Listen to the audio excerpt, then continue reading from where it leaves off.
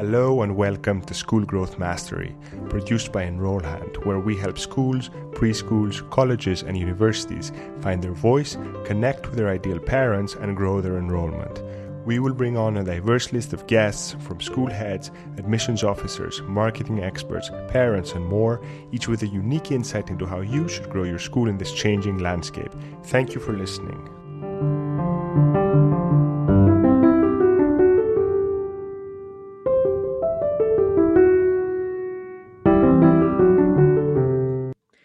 In this episode, I'm joined by Joe Erpelding, the principal of Design 39 campus, and he is not a normal principal. In fact, you can't find him in the principal's office because there isn't one.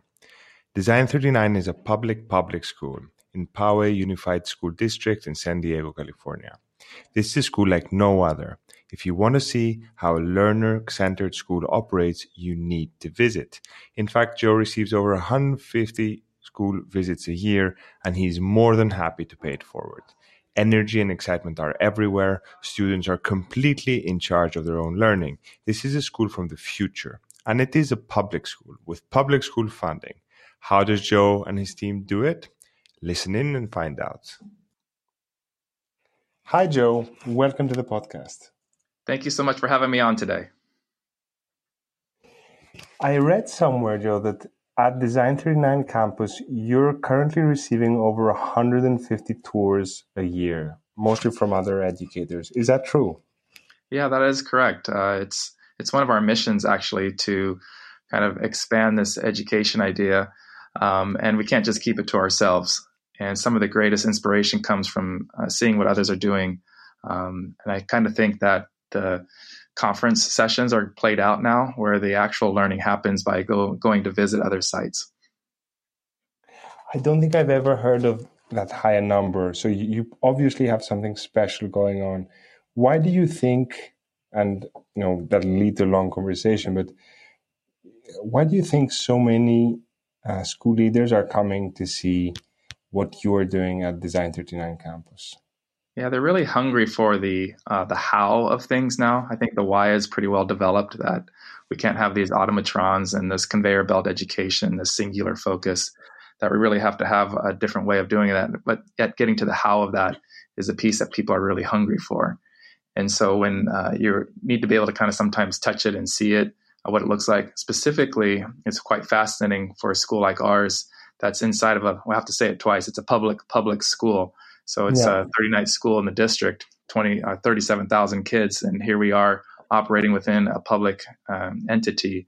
And that's quite fascinating and engaging as well. So really, they're looking for the how do you make this work with your educators, the systems, the structures, the language, all those things. And do you see that there are some questions that come up again and again and that form a sort of pattern from the visitors?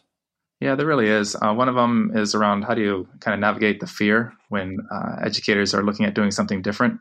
It's not because they wake up in the morning and say, hi, I'm going to make this a terrible day for kids. It's really, how do I make it an awesome day for kids? And there's a great fear that when you're changing your instructional design, am I going to be successful in that new space? So that's where that growth mindset comes from. Really around structures too. People want to understand, how do you hack structures? How do you navigate this new design thinking world? This kind of lives inside the business space, but yet to see design thinking happening all the way at kindergarten here at our site, all the way up through 8th grade. So that design thinking, how do you personalize education, making it relevant? And mostly just, the idea of how do you just hack education in a way that doesn't leave people behind, that includes the entirety of the system, your parents, your community members, obviously, and the teachers and students. So I think just that whole structural change is a big piece. Yeah, that's extremely interesting. And if we take, I'd say, the fear question, I think is very, very, I hear it a lot too, in different contexts. How do you navigate the fear? How do you answer that question? Thank you. Yeah, the piece that we kind of call it, you have to be a FUD buster. So FUD is fear, uncertainty, and doubt. And fear is a massive paralyzer So you have to understand, and we use the design thinking process. That's the empathy stage, to really understand deeply what is their concern, what is it that is kind of blocking them from feeling like they can try something new and different, and then understanding that. And then so some of the strategies we use is, I call it your 10%. So how do you get to them to say that I am a learner and I'm willing to try something new and it's my best version yet? And allowing them to kind of move forward through that uncertainty, ultimately doubt that, will you be there for me? Will you catch me? Will you stand there behind me? And that's that trust piece, part of the culture. I would share that, your culture will eat your strategy all day long. So if you're not, strong in terms of how you support and network with each other and know that people are going to do their best work, that allows them to kind of navigate through that fear. A couple of things I want to ask you on that. So, you mentioned design thinking a couple of times. It's in the name as well. I'm not sure everyone knows what that is. So, one discussion we were having recently, a discussion with Tom van der Ark, who you've been on Getting Smart podcast. I know that. He was telling me that he finds thriving schools focus a lot on just a few ideas that mean a lot to them. They're not trying to be everything to everyone. That's a principle we talk about a lot here when we link stuff to messaging, marketing, growth. Your, core idea seems to be design thinking. Is that correct? Yeah, that is correct. And specifically human-centered design. When we first launched this space, we have still 8 guiding principles. At the heart of that is design thinking. So I would still share that we have 7 too many guiding principles. There's really truly one, and that is design. And underneath that comes inquiry and personalization, global connections, all those other kind of really sophisticated guiding principles that we have. Yet we have one singular focus, which is design. I mean, your school has been getting a lot of press. Again, over 150 tours a year. The students, the families that want to come to your school every year is a huge amount. I don't know if you count the people who are applying to the lottery or not. Yeah, and it hasn't always been that way. I'm actually the second principal. I came the second year. That year, we lost 14 teachers, 150 students left for a variety of reasons. It's always kind of fun to talk about the pain points. So it doesn't always feel that way. Yes, right now we have a waiting list of over 500 kids for just very few spots. So it's been a transition in our 5 years to kind of get to this space where it's, highly sought after. And a lot of that is just navigating through our own culture that we had. So yeah, it's definitely a fun space to be in, to see that transformation happen even within a designed campus that was meant to be different. But yeah, there were some really painful points. So it sounds to me a bit like a hero's journey, where at first there's problems and kind of we go through a difficult period, then overcome that. Can you maybe, if that's how it was, feel free to explain otherwise, and please describe how it was briefly since you came, people were leaving, and what was it that it was the core that turned things around? Was it that core focus on design thinking, on empathy? Was it something else? Obviously, it's not as simple, and you can't really explain it in a few minutes. But what's the sketch of that journey? Yeah, I appreciate that hero's journey reflection. We also used like the episode 1, episode 2, like the whole Star Wars trilogy, right? Star Wars is actually the New Frontiers. Yeah. Star Wars is the epitome of the hero's journey. Actually, it's yes, it sure is. And so that was our same journey. That really excitement. Everybody's coming in this shiny new building. And then once the reality hits, is parents are looking for a different ideal. Honestly, their education didn't look this way. And so that disorientation, really we need to understand and kind of connect. So what helped us turn the corner, kind of pivot off of that, was connecting with Education Reimagined. And what that did is share for us and our families that there's a tremendous paradigm shift. And what I mean about that is just the context within which you see the world and education. And our pivot was from student-centered learning to a learner-centered model. And that's a quite sophisticated thing to talk about in 2 minutes. But the idea is, as a student-centered, it sounds quite beautiful, right? I'm doing this for the kid. The reality is that's the problem. The problem is I can continue to do the same thing I've always done. I can pull out my September tub and teach from page 50 to page 51 because I'm doing it for the kid. But if I'm a learner, I fundamentally can't do the same thing. I have to audit and check, and everyone's a learner, the student, the teachers, the community. And so that pivot helped us really understand like what we needed to communicate to our families and how we might navigate that together using empathy. And Education Reimagined helped us get some kind of simple language around knowledge, skills, and dispositions that really help us kind of identify for our learners. So that was the pivot for us, having some agreed upon language that just not Design 39 Campus is using, but a consortium of schools like us that are trying to transform education. And it seems from what you're saying that, engaging with parents and parent communication played a huge role and plays a huge role in a lot of the schools we work with or talk to as well. How did you start tackling parent engagement when you came on board? Yeah, it was there in its DNA. Prior to the school launching, there were 17 different community forums that engaged the parents and students and admin and teachers. And so that was always part of our DNA. So constantly having these parent forums where we're putting a question up, what if, what might happen?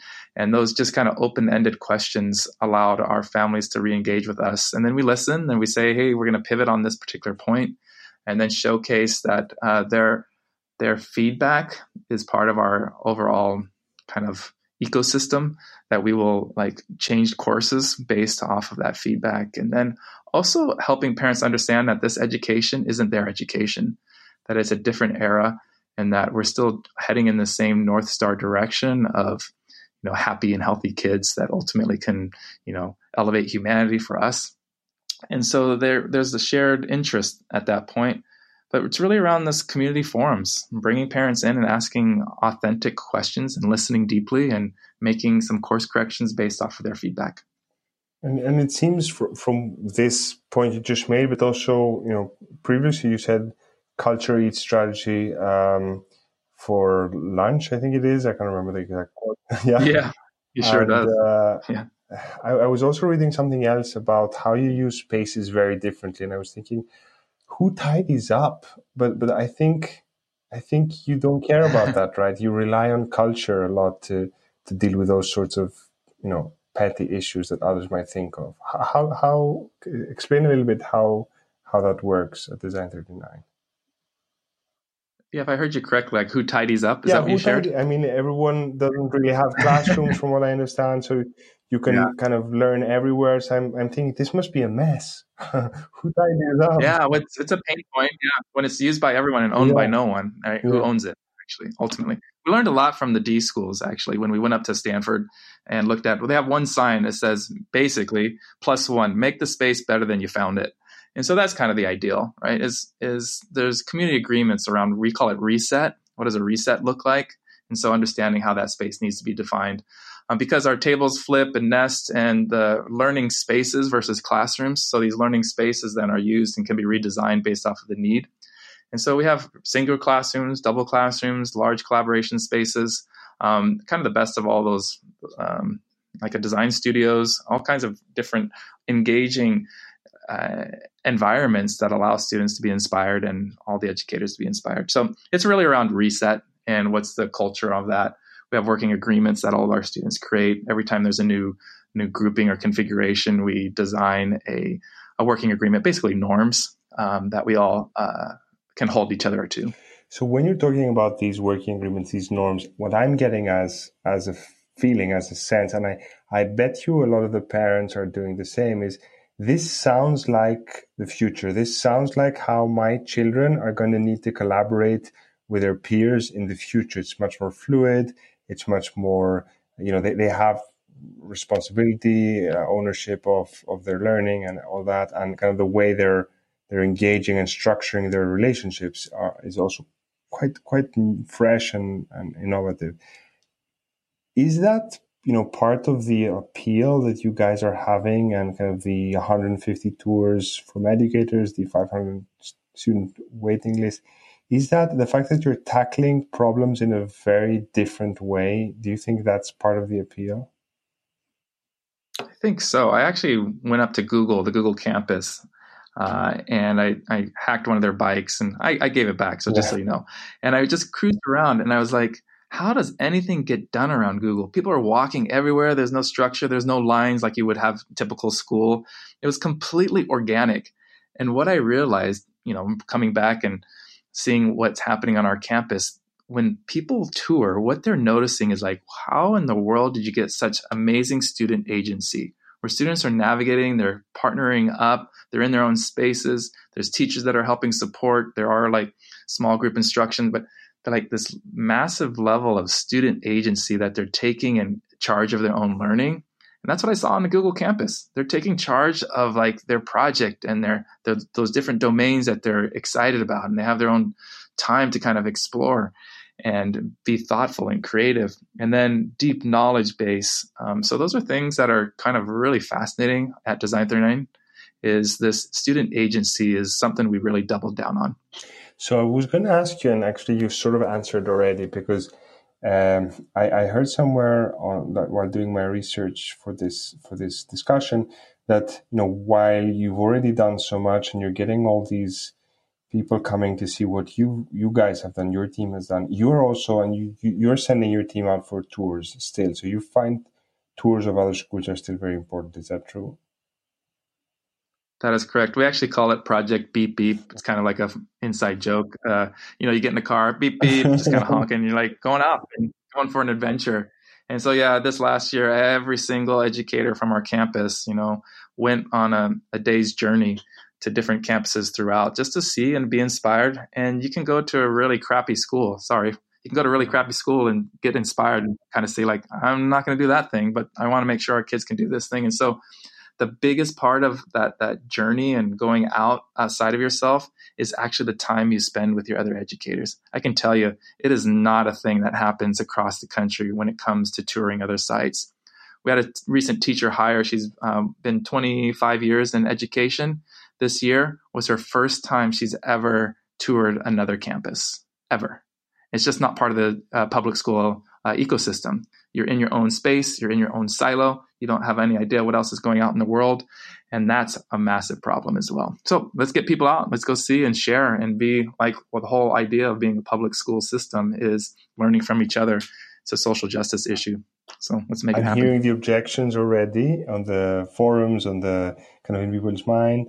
I think objections are around time. How do we get the time?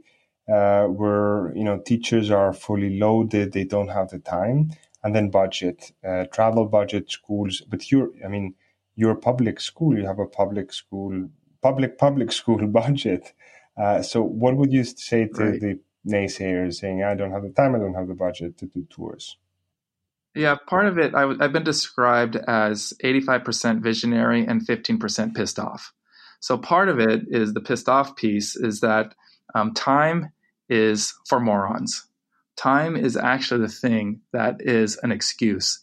Bill Gates and myself have the same amount of time. It's 24 hours. It's how we choose to hack it.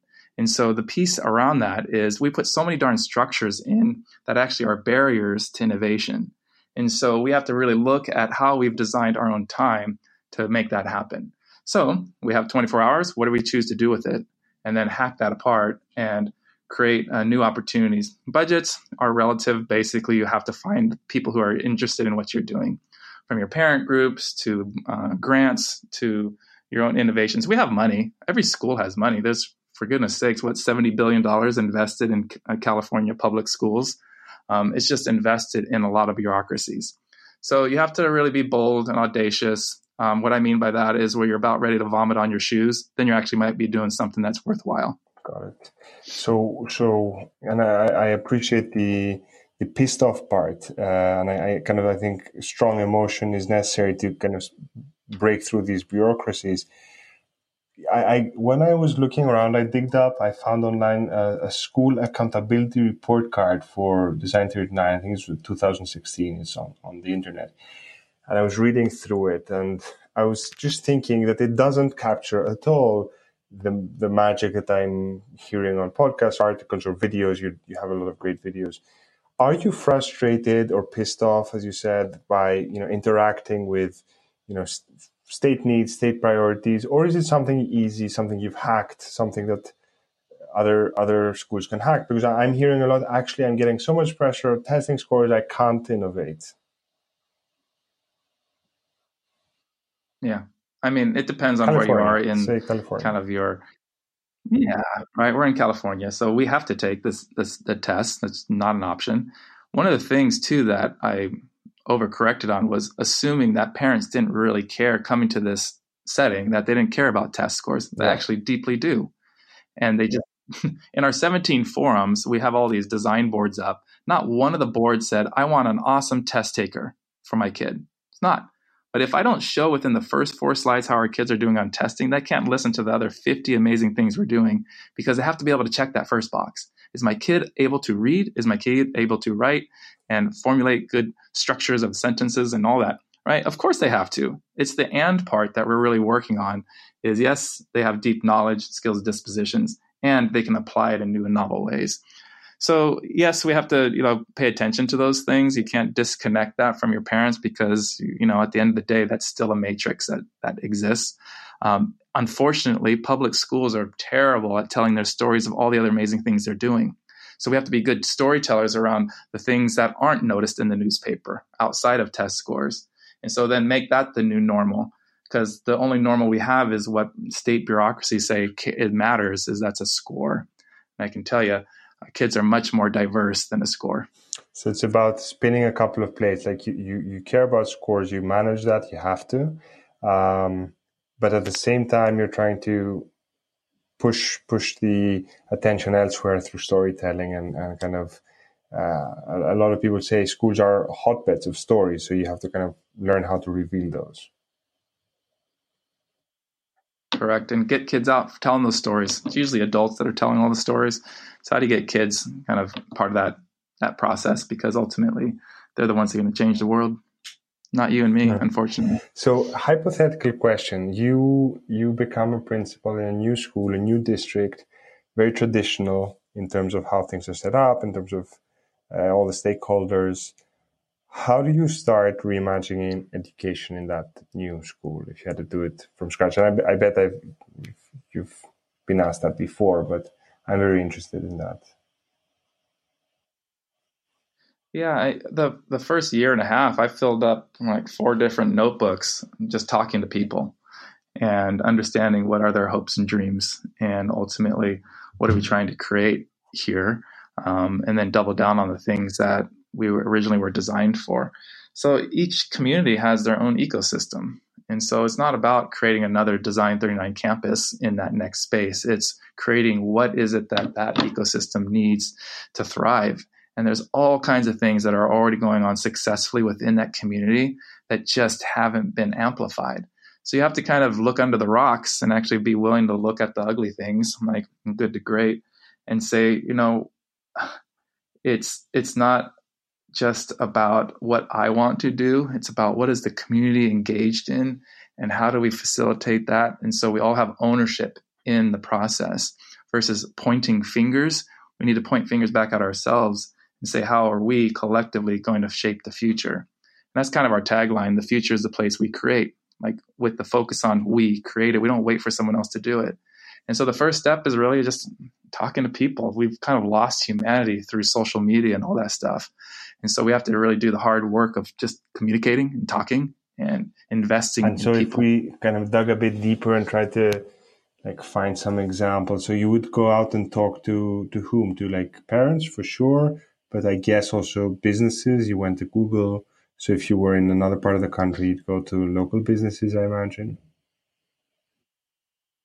Well, right in the middle of that right now, we're actually thinking about, because we go up to 8th grade, so we think that's not big enough. So we're in the process of right now of what might happen if we expanded school beyond 8th grade.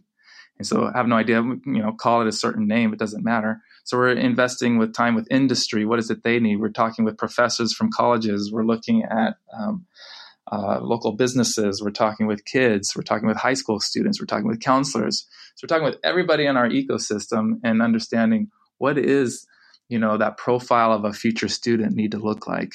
And specifically when we're looking at industry says, if we go scale back a little bit, hey, educators, how do you feel that your kids are doing in the world of work? And they would say, 85% of our kids are doing pretty good. You ask industry, 11%. And so our kids can't think. They're not critical in terms of their design. They want a formulaic problem-solving process. So we're looking for ways that also are the pain points. There's massive pressure for this college stuff, and they have massive debt. And then they come out of it hoping that they have this beautiful job, and it doesn't exist. And so we have to really kind of connect the dots between the realities of the world that's in front of us and the reality of what education was set up to do. And so we have to talk to a lot of people, especially in this new era, that look different than what we've done before. So we're right in the middle of that process because we're looking at designing the next phase of the work. And I'm guessing you're following a kind of design thinking approach, doing that, right?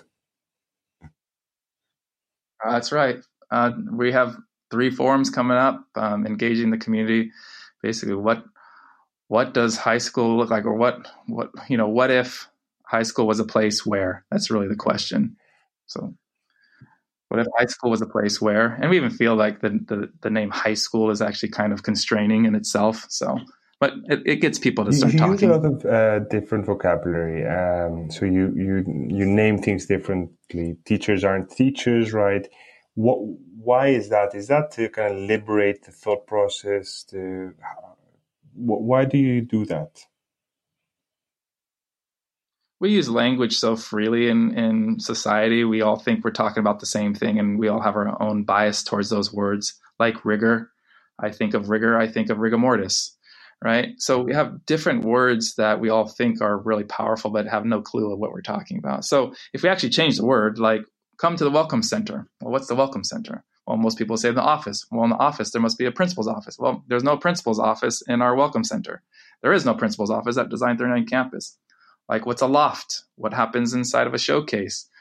What's a servery? Like all these different names. So if you change the language, you change the conversation. And that's really what we're trying to do. So why you're getting so much appeal, you're changing the conversation, you're tackling known old problems in a very new way. And people need to see that because they're having these same issues. They're frustrated. They know things aren't, they know deep inside that it's not working right now. Even if they're interested in test scores, they kind of know school doesn't work. So, they're saying, "Ooh, this is a new way to solve school," if I simplify it, and everyone's coming to see what you guys are doing.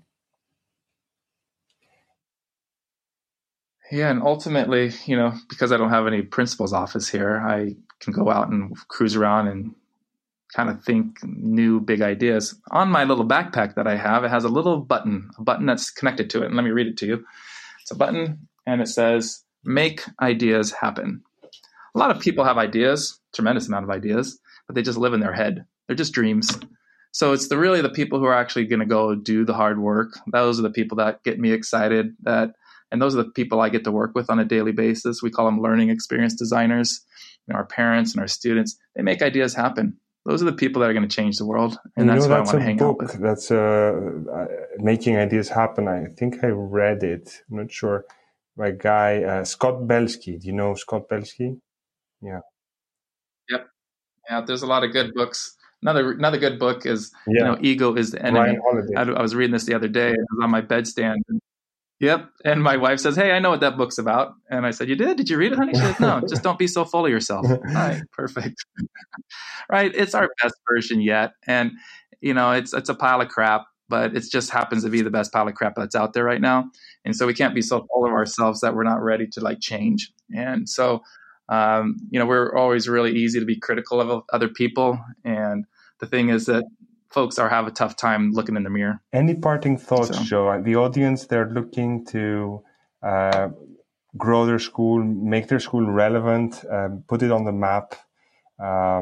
They want to impact their community. They have really honest and true objectives. They want to be relevant and help the community grow and grow their school in the meantime. And they're looking to you because you've done it in a public school setting. What are your parting thoughts? What would you advise the audience to do? School principals, basically, and school leaders. Yeah. So number one, ask this question. Well, there's maybe 2 questions, if I may. What is your goal in one sentence without using the word "and"? So what's your goal in one sentence without using the word and? Most of the time people have multiple goals. Second question is, are students doing the work because the school asked them to do it? Are the students doing the work because they wanted to do it? The thirdly is, if you're in administration, are you teaching? So are you actually getting into a class, and are you teaching on a regular basis? I teach 2 classes a year. And so that really humbles you how challenging it is to be a teacher. And so partnering up and rolling up your sleeves and all the reasons you got into education to begin with, you get so jaded when you go outside of the educational sphere. So getting in, teaching a class, understanding how challenging it is, and ultimately letting go is really, really challenging. So how do you let go? Because if you're saying, am I giving my teachers enough freedom? It means you're not giving them enough. Thank you, Joe. Very inspiring, real example, kind of shining example for us all. Thank you so much, and keep up the good work. I appreciate the time. Thank you so much for having me on.